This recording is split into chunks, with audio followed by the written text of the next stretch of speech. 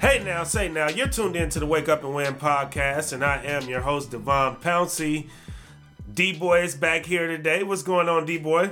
I'm chilling, man. I went golfing yesterday. I got allergies. You went golfing? Yeah, That's golfing. what you're doing during these times right now. That's how you practice your social distancing. Yeah, I shot 10 over par. 10 over par, which on the 9-hole course is not good, but for me, that was good. I parred the second hole of par 3, and yeah, other than the allergies getting to me, I shot well, in my opinion. That's what I like to hear. Couple bogeys, Okay. and you feel me? All right. Couple holes got away from me. So you waiting for the times when everybody's back outside and really back golfing again, so you can show yourself a little bit. Oh, huh? I'm planning on betting on myself by the summer.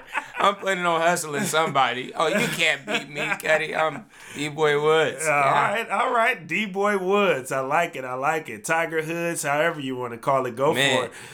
I've been getting better, though. My chipping game is a little better. I made some key putts. I got to get this drive right, though. It's keeps slicing to the right. So I got to get that straight, and then I think I'll be for the taking. All right. There you go. Well, as far as me, I can't complain. Well, I guess not literally I can't complain, but I say that from more of a figurative standpoint.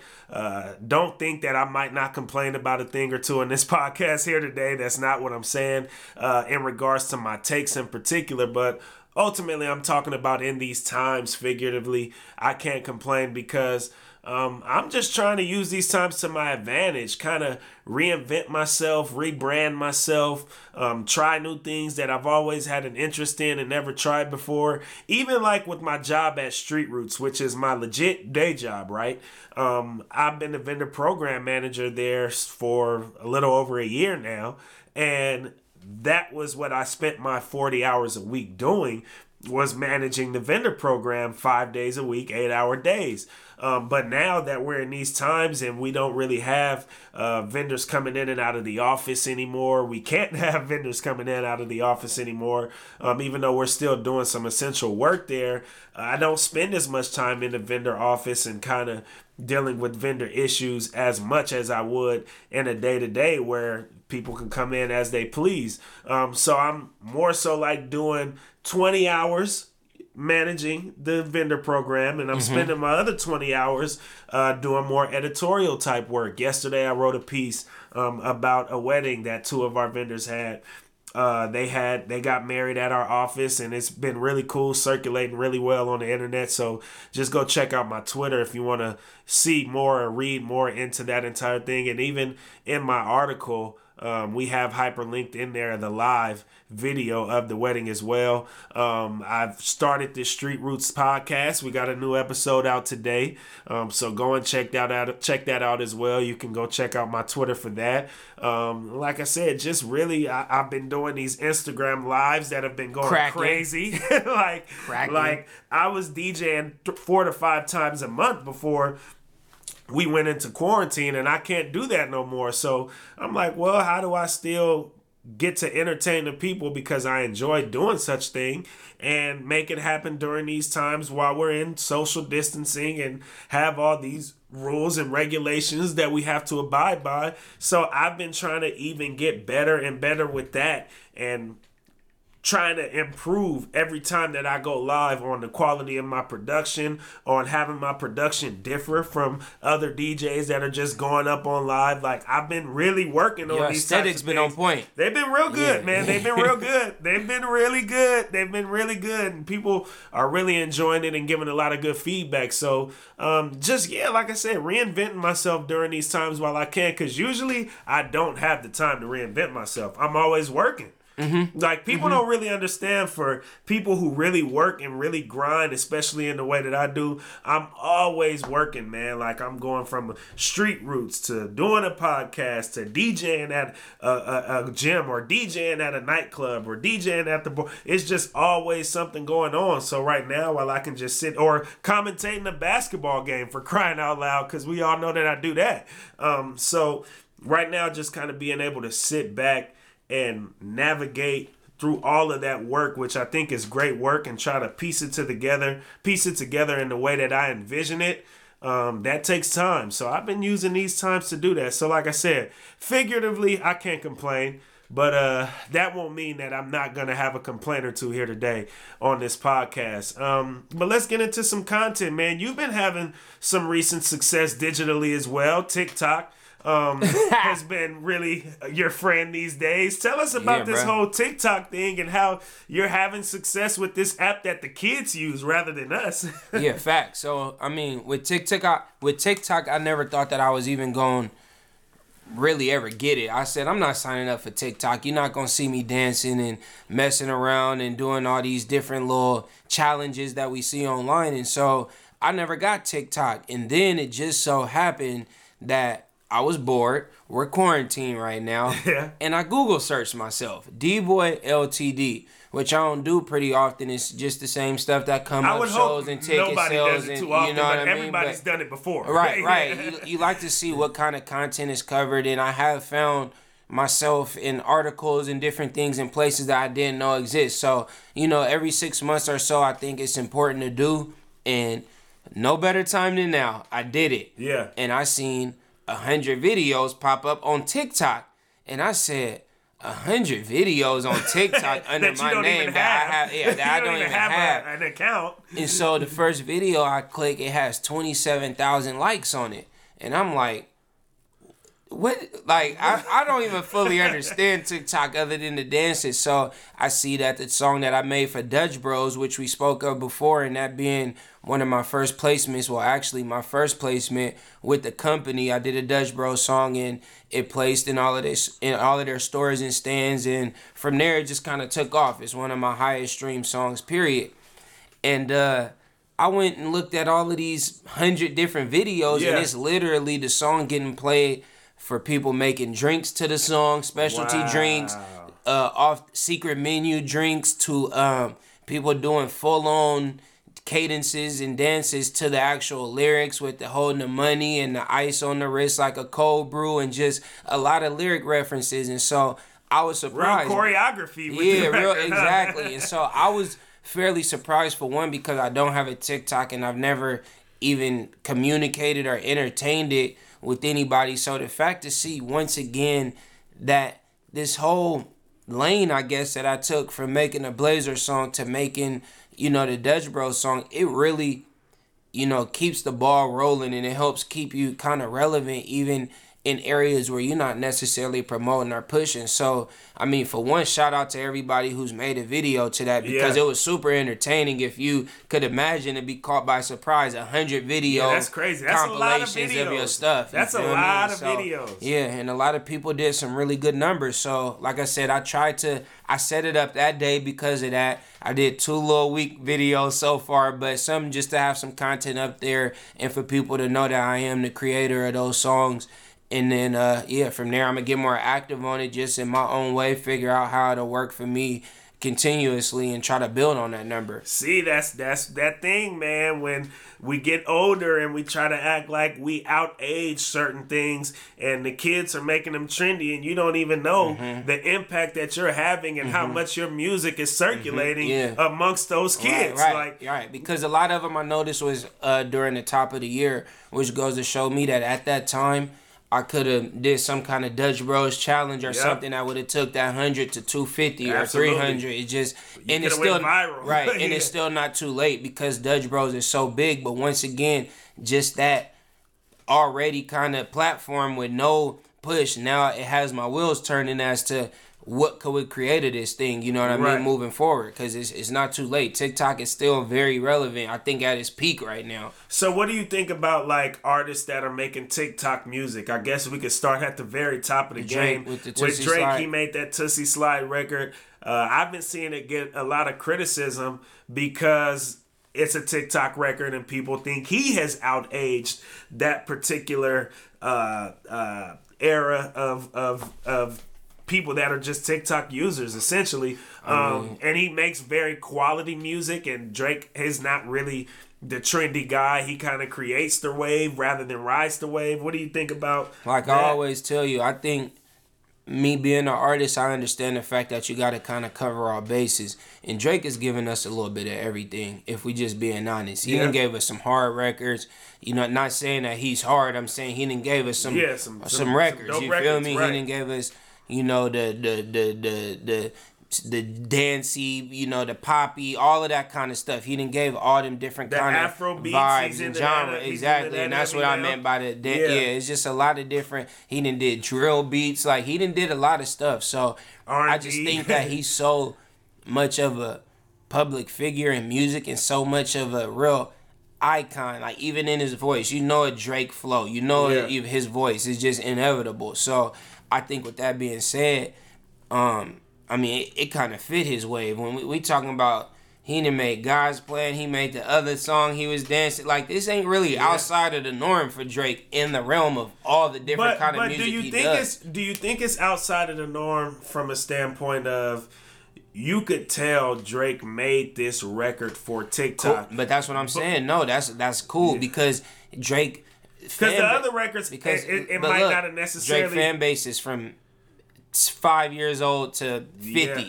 So what I say by that, he can fit. He has the, like, why not? This is what people doing right now. I can fit this. It's like, that's like saying, oh, LeBron James is too old to be doing a TikTok dance to everything that come out. Yeah. And he's doing it. So it's like you got some of the greatest in there. I'm seeing J-Lo and A-Rod doing TikToks every day now. Like, people are actively doing them now. You feel me? So it's like, people are actively participating in this on all levels, from kids to grown-ass adults to post-career. So why not make something for it in the realm of everything else? Because he can give us something in 2 more weeks on a whole completely different wave, and it's going to get jumped on too. So it's like, I think he's fitting that. It's quarantine music right now. You know what I mean? And it's like, once again, if you try to reference it on a personal level, it's like saying that I'm corny for making a Dutch Bro song. It's just a lane that I see that has created and worked, and I know the root of why I made the song. Yeah. You know what I mean? I had an in at Dutch Bros. I had people who went to college with me that worked there. I had the song spreading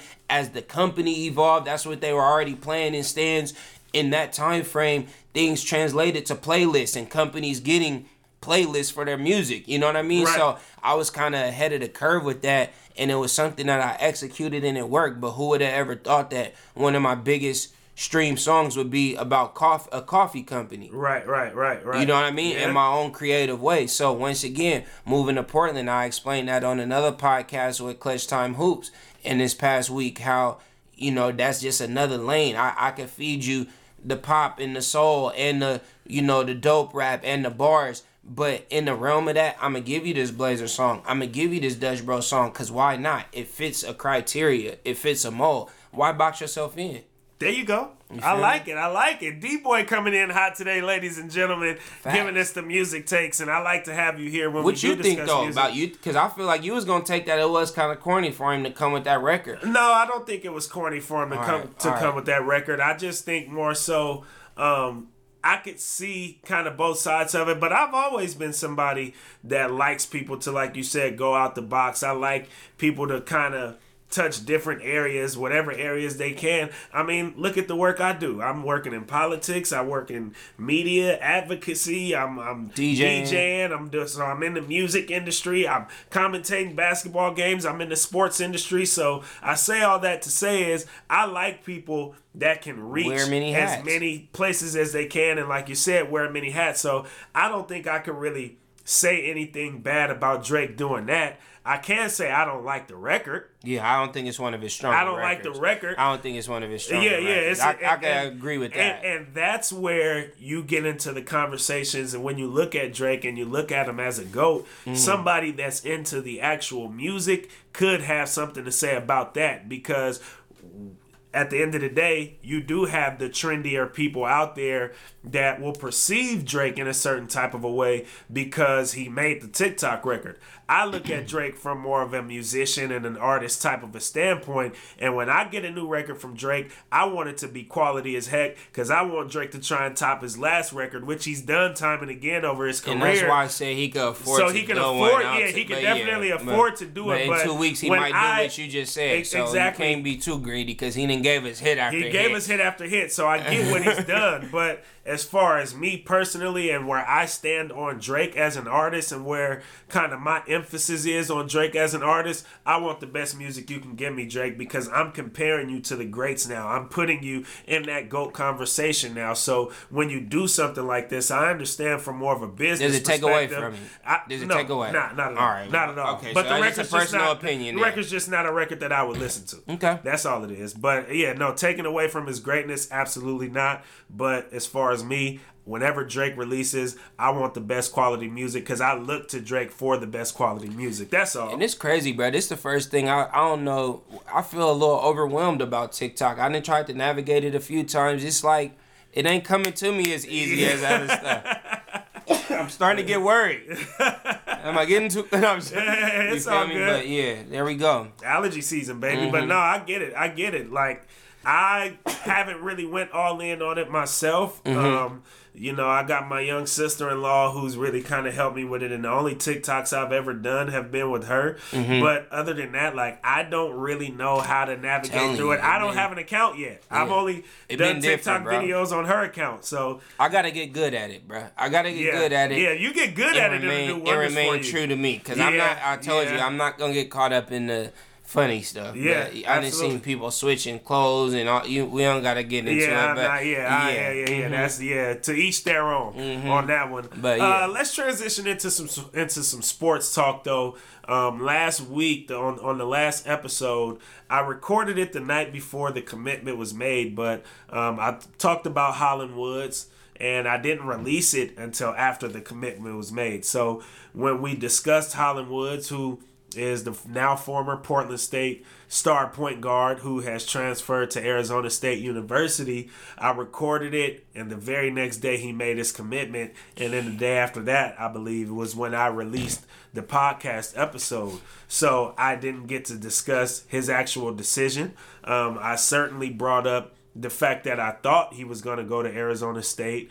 Is he from Arizona? He's from Phoenix. All right, I heard somebody say coming home, so I figured that was huge. I discussed that a bit here on the podcast last week that, selfishly I wanted him to come back to Portland State because I highly enjoyed covering the dude and commentating his games because he is a high-level basketball player, one that I've always thought could be a pro.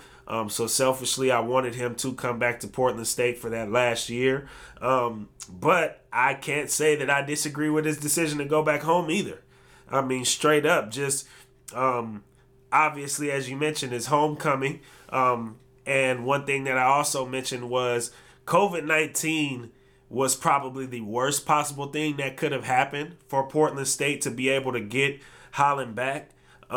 Just because that team wasn't able to reach its maximum potential, which would have they could have made some noise. They could have made some noise, which would have gave them a newfound perception, which also gives him a newfound perception in regards to a bigger platform, more looks in regards to what his ultimate dream is, and that's to go to the NBA.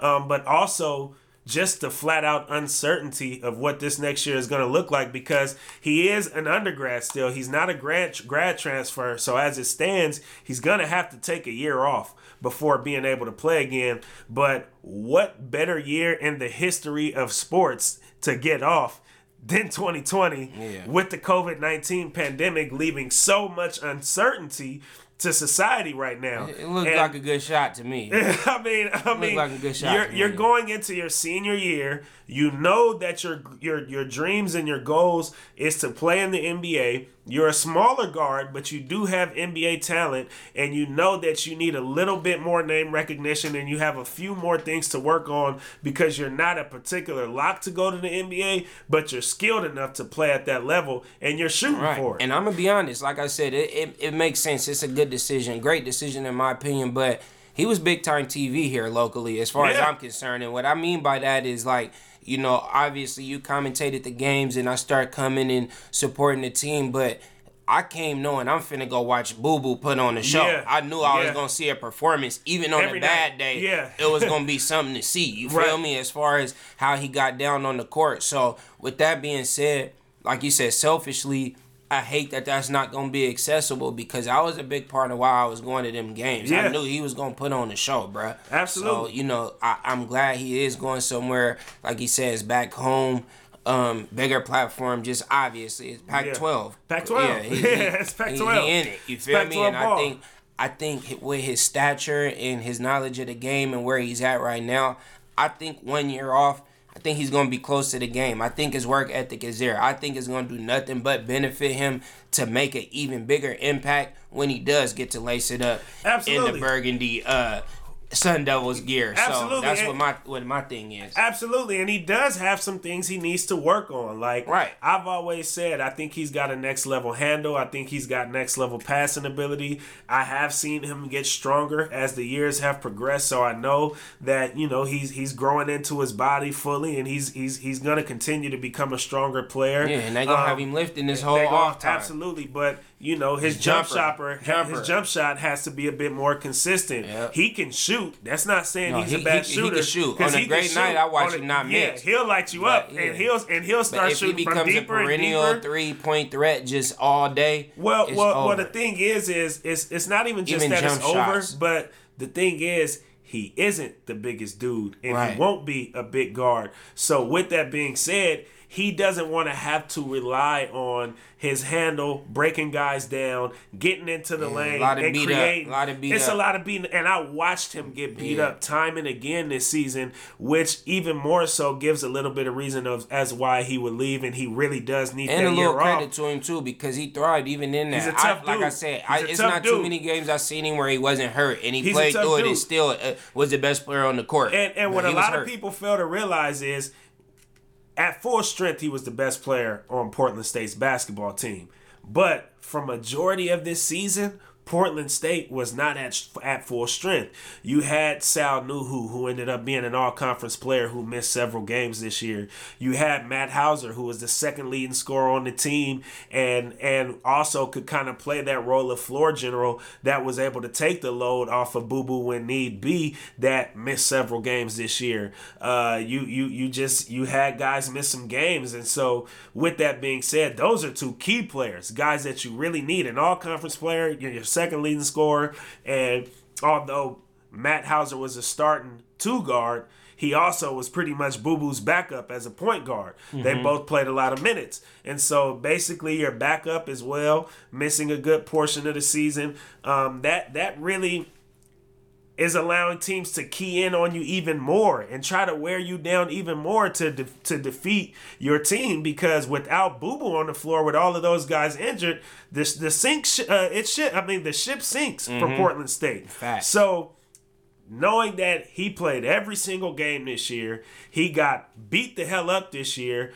Several of the better players on his team missed several games this year, so his load was even heavier than it probably would have been had the team been healthy for a majority portion of the season. The dude's body could use a year off before playing at a high-level Pac-12 school. He'll be perfectly ready. And then trying to play in the league after that, where there's going to be that, will he have one more year to play?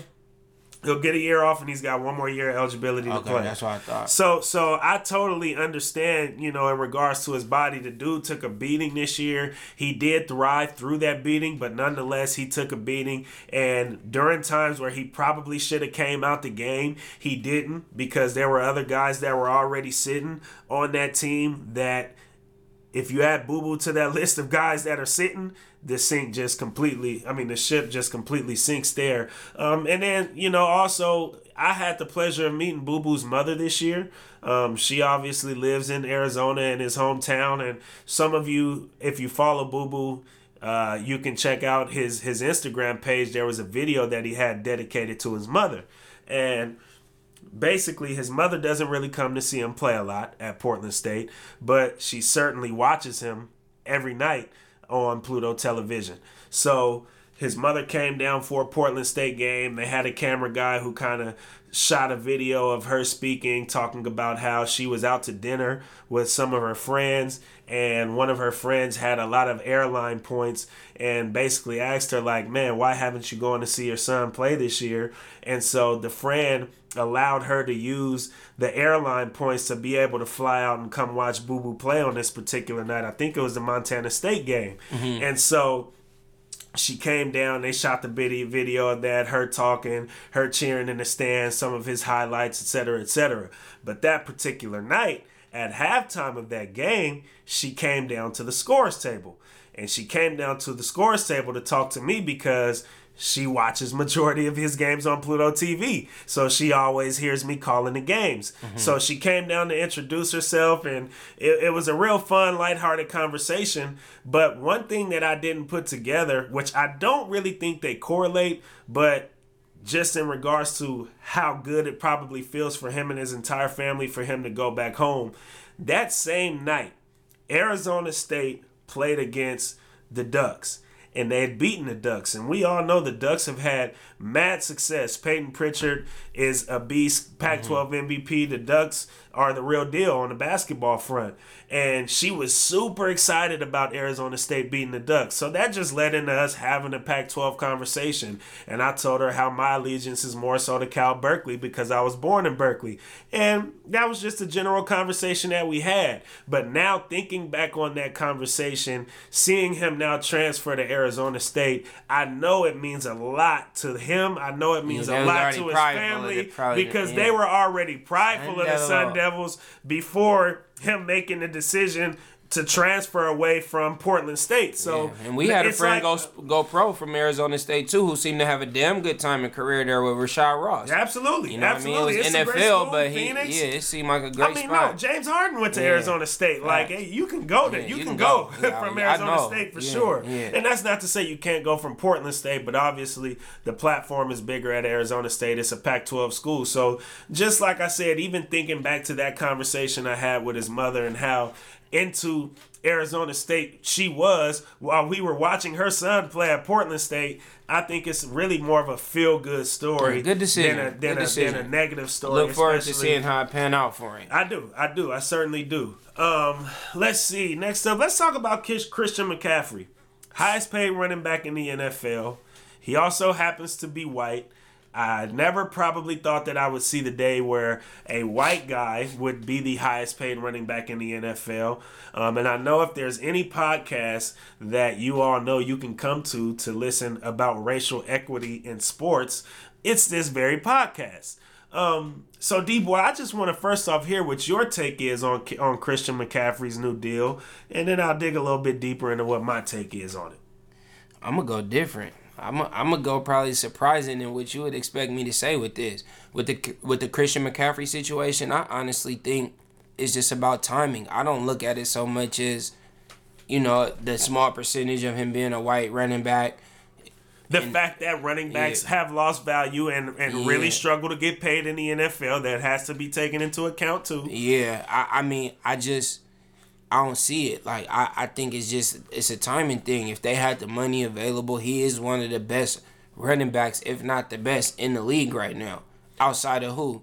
Todd Gurley and that talk. Who's no longer in that conversation. Exactly. And so, Ezekiel Elliott, who has struggled. And that's what I'm saying. Like, when I say struggled, I'm not saying struggled on the field, but struggled to get the contract. I know what you said. Struggle to get paid. Yeah, he had a battle, and I think Todd Gurley had a battle too. Yeah, remember the complaints Todd Gurley had. I think it's just Le'Veon Bell had a battle too. And I think it's just due to where you at. I think Christian McCaffrey is a franchise player, and if a franchise had it to give, that's what they're gonna give. That's where I disagree with you. Talk to me.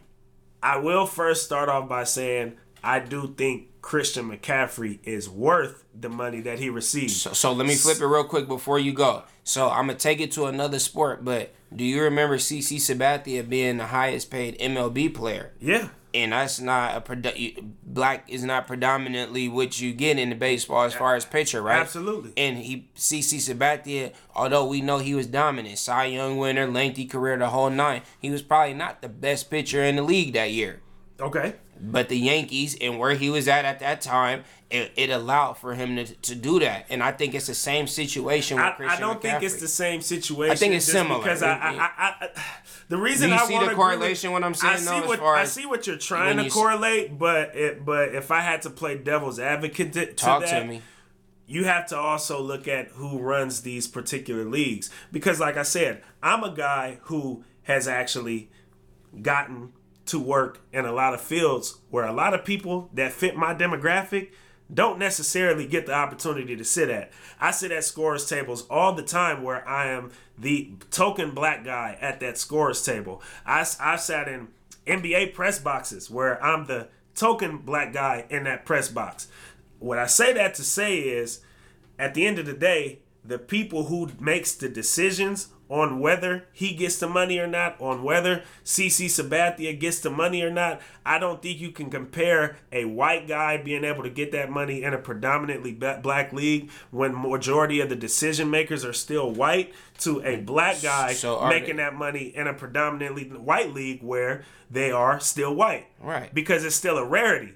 I think the position is a rarity for Christian McCaffrey being a white running back. But you and just being the say he's worth paid. what they paid him. I do think he's worth what they paid him because I've seen him play before. But what I'm saying is there have been several other black running backs in the NFL that have not been able to get their worth without having to go through some real big time negotiations. And once again, with that's their what I said. That's dependent upon the time and it happens far more often than not with a lot of different organizations. You think about Todd Gurley and all he had to go through to get paid. You think about Ezekiel Elliott and all the contract. We always hear about Ezekiel Elliott on ESPN not being able to get paid. Well, you think about Le'Veon Bell. We always knew how the Cowboys is. You think about Le'Veon Bell, who didn't end up getting paid from the Steelers, had to go to the Jets to get paid. You think about Melvin Ingram, who's had mad contract negotiations. Again, it's like this because the NFL got a lot of black running backs. But why all of a sudden when it's a white runing back who's skilled enough to do this, he was in the right place at the right time. I don't That's know. what I think. I think it was easier for them to hand over the money to him. Maybe cool. That's how life is. That's how the world is. Because you think about thinking about this particular franchise. Let's narrow it down to Carolina and how much Cam Newton had to go through to be able to get the money and the contract that he ended up getting. And that's at the quarterback position, and he's a black guy. I'm not saying I agree with it, but this is. I mean, that's. Man, maybe they was happier giving Christian McCaffrey the money. Who knows? But he's worth the money he got paid. Yeah. And it just so happens he was in an organization that was ready and willing to hand over what he was worth. For some, it's been a struggle. And obviously it's going to be more led toward black people because it's more black running backs that are dominant in the league. But you also have to remember, prolific. But you have to remember, it's the position we're talking about. This has been a conversation that we've been having for a long time, and we could even look at our own friend C.J. Anderson for a long time where it's been really, really hard to get paid playing that position. Right. That's where I think the conversation is different from is he good enough or worth the money that he got paid, but we're also talking about a position that has been getting drastically underpaid for the last decade or so. So now all of a sudden, when we get a dynamite white running back, is he the best running back in the league? He's up there. I want if you would say somebody was better, who would you say? It's probably I would take McCaffrey over any other running back, especially from a fantasy perspective. And that's what I'm saying. It's hard to agree. But I've already said he's worth the money. Right. So, I know that. So I don't want it to be taken as me thinking he shouldn't have gotten it. But what I'm saying is that it's mighty funny that we've had for the last decade, it's been a black running back that's been the best in the league, and all of them have had mad struggles to be able to get paid their worth. That's all I'm saying. I think that argument would be a lot more valid if he wasn't the best running back in the league. But hold on, you just said it yourself. You just said he's probably the best running back in the league. I'm sure me and all the listeners out there who know football would agree. If he was third, fourth, fifth, and then got paid that kind of money, I think you got a very strong But argument. See, but I and think that's you're why I missing say what what my argument is. No, then. I know think what your. I think what you're You misunderstanding saying that your argument is it's I mighty literally funny that a just white named- running back didn't have the struggle to I get literally paid. just named the best running backs know in the your league argument. for the last 5 to 10 years. I know your and argument. That All all of had to them deal with it. had to deal with those Right. contract negotiations Right. in the NFL. And I can't necessarily say that I trust that the NFL did this strictly out of him being the best running back, rather than, or when I say the NFL, I say the Carolina Panthers. Todd did this Gurley has strictly. been injury driven for the last 3 years.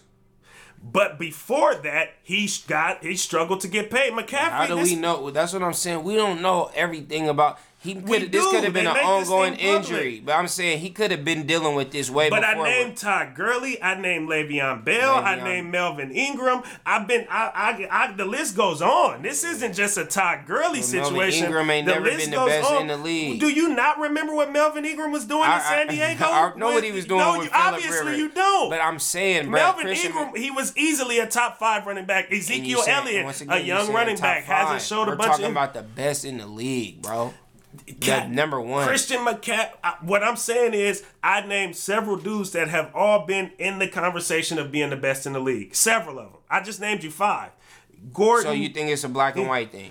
I think I Let's wouldn't just put it out there. I You wouldn't think put it's it. a black and white thing? No, I wouldn't. No, it's not that I think it's a black and white thing What you because think I don't then? know. 'Cause I'm missing your point. I don't know if it's a black and white thing, but I'm not going to give the Panthers the benefit of the doubt that he received this contract with no challenge, without them having some kind of pride in the fact that he was a white running back. That's all.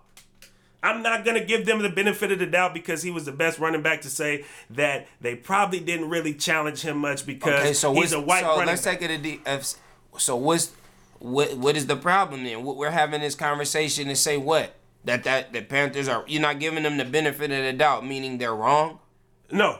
I've never said they were wrong. That's why I'm I said trying it to once before. understand what's the ultimate. What I'm saying is we're in a unique time period where the best running back in the league happens to be white. Right.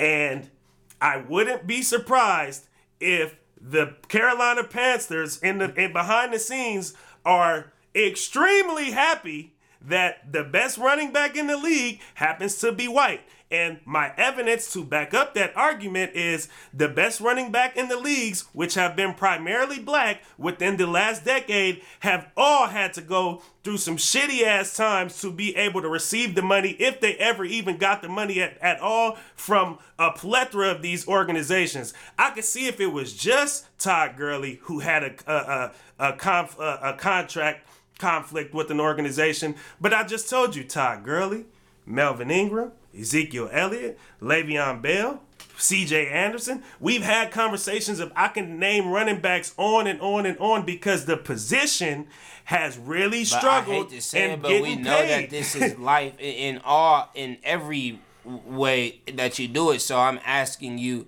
once again: is the ultimate goal is the point that this is an unfair, unjust league? It can be. That's what I'm asking. I'm trying to see where we're getting at. But I don't have the hard proof of that. But I'm willing to have the conversation and use the evidence that I just said, naming all of those running backs that have been the best in the league at some point, that have been the best in the league at some point, that him being a white running back, I wouldn't be surprised if the guys in the executives for these organizations, in this particular case, the executives for the Carolina Panthers, weren't willing to throw the money at him with no particular issue, because not only is he the best, and they can hide behind the fact that he is the best, he's white. But instead of them publicly making it known that he's a white running back and we're very glad to pay him because he's a white running back that's as good as he is, we're going to just solely hide behind the fact that this is a highly skilled dude, so he deserved the money and we gave it to him. But we've seen a lot of other running backs within the last decade that deserved a lot of money, that it was a lot harder for them to get that money than it was for Christian McCaffrey. That's all I'm saying. All right. It's a lot harder. It's a lot harder. And it's a lot of them. If it was just one guy that I was comparing to Christian McCaffrey, that would be one thing. But it's a lot of running backs that have been considered. Le'Veon Bell's been considered the best in the league. Gurley's been considered best in the league. Ingram, you can make a case for him being the best in the league. Ezekiel Elliott has been considered the best in the league. All of these guys have. And they all have genuinely struggled to get paid what they were worth. McCaffrey, he kind of slid right by pretty easily without having to struggle. I'm glad he got paid. I think he's worth the money. But the fact that he didn't have to face what they had to face to get paid what he's actually worth, I would question if there wasn't some we're gonna have to agree to white disagree. supremacy there. I think it's a reach. I think it's a reach. I don't think so. I don't think so. That's why we had this podcast. Taking L's. Who you got for taking L's this week? Man, I'm a subdivided. The world in general, for one, I'm talking about down to the NBA community. And why I say the world is just because obviously with the NBA being a platform of what it is, it's obviously more, more added backing of the realness and the severity of this. And we all know overall, when I say the world, I'm talking about this whole COVID-19 pandemic and what everybody is dealing with, from companies down to families, down to corporate, small businesses, to you name it. It's affecting a bunch of things, but down to, we also know that this whole pandemic has affected the sports world. We know how much the sports means to the world. NBA playoffs, NFL playoffs and Super Bowl, the World Series, all of these things matter so much to the overall population. And so the take a nail really goes to the entire NBA community, especially the family of Karl Anthony Towns. And if you don't know Karl Anthony Towns, you don't watch basketball, period. Oh, yeah, he's an all-star. He's an all-star. He's an all-star. I mean, he's cat. A perennial cat, yeah. And his mother just recently passed away due to the COVID-19 virus, and his mother and father both had it. And the father beat it, and the mother just kept having complications. And Karl Anthony Towns, I believe 2 weeks ago, because she's had an ongoing battle with this now for a little bit, but about 2 weeks ago, maybe a little less, posted about his personal experience watching his mom's breathing deteriorate, and the ups and downs where one day is good and another day is bad, and people trying to figure out a combination of medicines that work. Just the complete uncertainty and the up and down of this whole thing.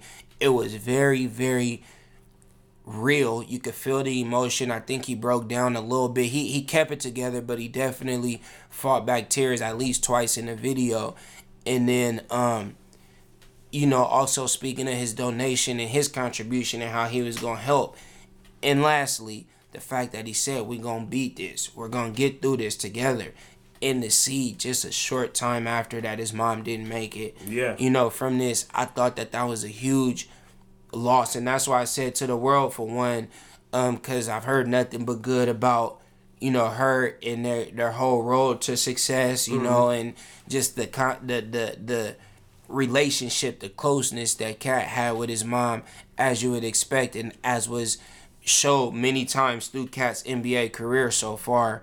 And then to the NBA community, because like I said, with this whole pandemic, at the beginning, I thought certain things were being overreacted to. Mm-hmm. When I hear about the NBA being suspended, then you start hearing about players having it. Then you like, okay, maybe this is real, and maybe this is a smart decision. And now you hear about the direct connection when we're talking about losing loved ones. Yeah. In the NBA community. Now you thinking like, maybe the rush that I want for this to get back, or maybe this season I wanted to get finished, isn't really important as our personal selfishness to wanting this entertainment on TV or to be able to go live or whatever the case. We remember a year ago, damn near to the date, we performing and enjoying this nice weather and in the atmosphere of this. I attended a game and everything. And so to know that from a selfish standpoint, we miss that and we want that now. The realities of these things make it all make sense, and why it's really no rush, and it's a bigger picture. Yeah, man. I mean, since the start of this thing, I said and I knew that the uncertainty of what could come from all of this was far too great, being that this is a public health crisis for the NBA to even try to finish out the remainder of this league.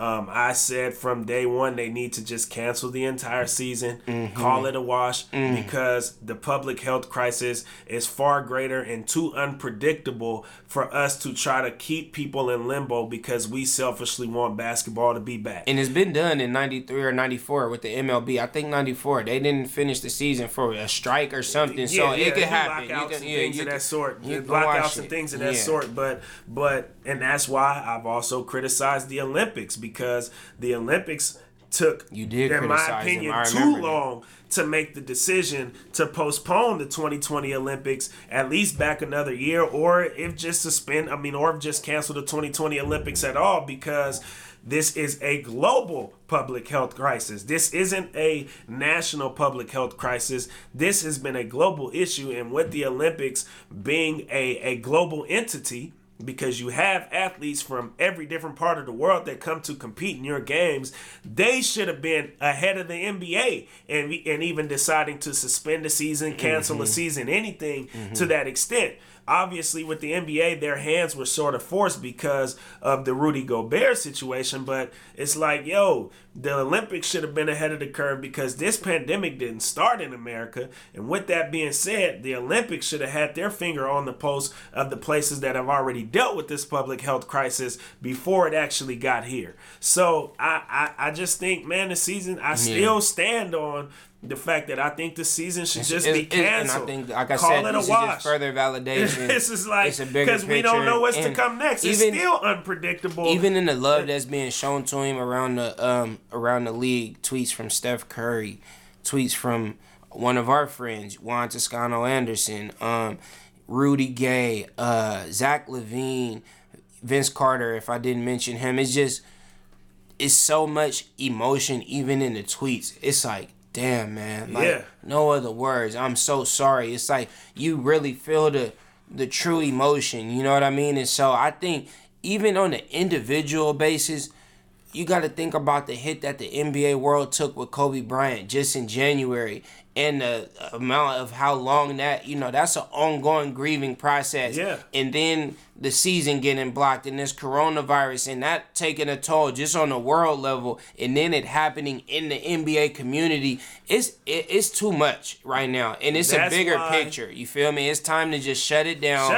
And come back next year, and we'll just have to take the loss that everybody what it is. It's not more important than a public health crisis, and that's why I have a problem with Dana White and what he's been trying to do with the UFC and saying I got islands and I got these pretty much isolated areas where we could start having combat fights again. It's not that serious right now. It's really not that serious, but I'm not surprised because it's Dana White, and I know who Dana White is and sort of what he stands for, even going back to the conversation that we were just having in regards to McCaffrey and who the actual execs are, and do they really care about the public health crisis that's going on, or do they just have to care? Because so do you think all sports are done? That's what I want to know, because I want to know your take and else too, but I want to know. I believe they should all be done. Baseball won't be a baseball season. Ended. Basketball There's no sports this year. 2021. Maybe football. We'll see how the summer goes. Like, keep preparing for it. I think football is a little bit further out. I think football got the most chance. I think they got the most chance, and right now that it could potentially happen. But even still, football, be very, very cautious. Like I said, in the case of the Olympics, that's summer 2020, but not even yet. I think it's a wrap. I agree that I think it's a wrap, but I think football is in a situation where their decision, I can understand their decision not being made just yet. Like I said, the Olympics, the NBA, MLB, call it a wash because we're already in the NBA season. We had just begun the MLB season. With the Olympics, like I said, I think because it's a global crisis, they needed to just take better precaution because they're not a national league.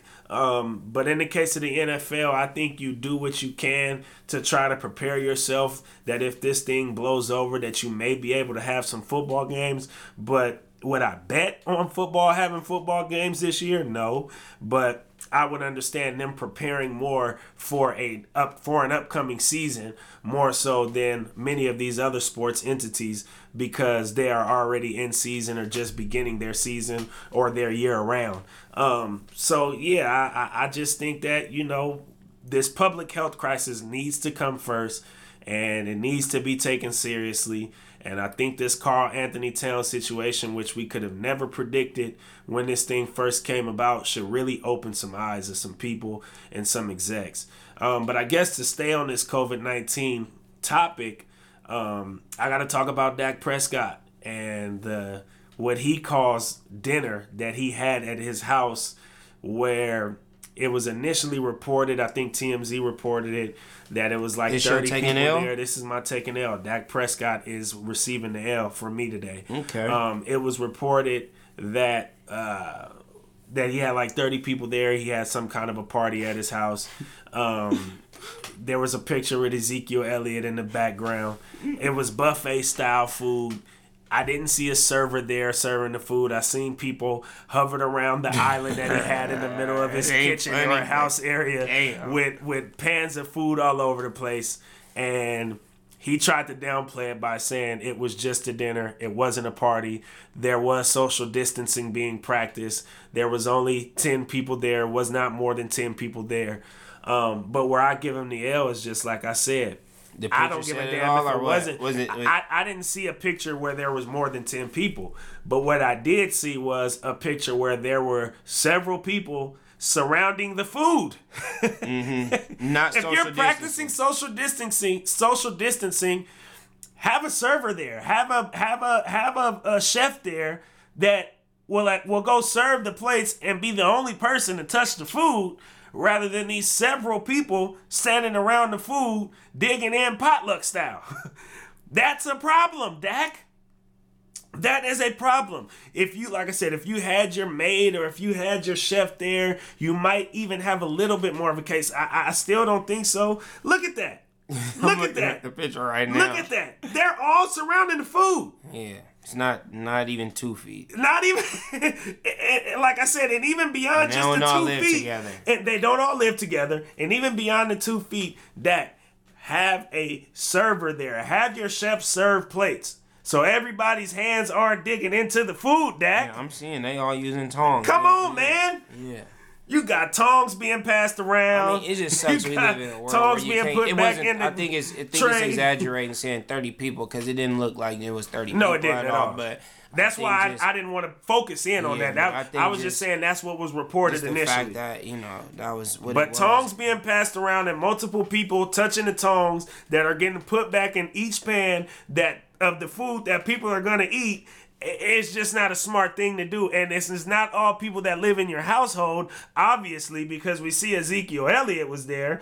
It's just not, there's no covering this one up. You made a bad decision, Dak. Mm-hmm.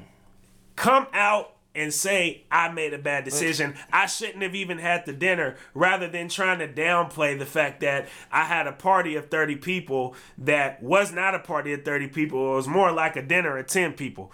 We still can find reasons why what we saw should have not been a thing during this pandemic and during this public health crisis, and why you weren't sensitive enough, being the quarterback for America's team, to take heed in the fact that we need to be practicing social distancing. We need to be practicing quarantine. We need to be practicing what the government is asking of us right now, because it's a very necessary thing.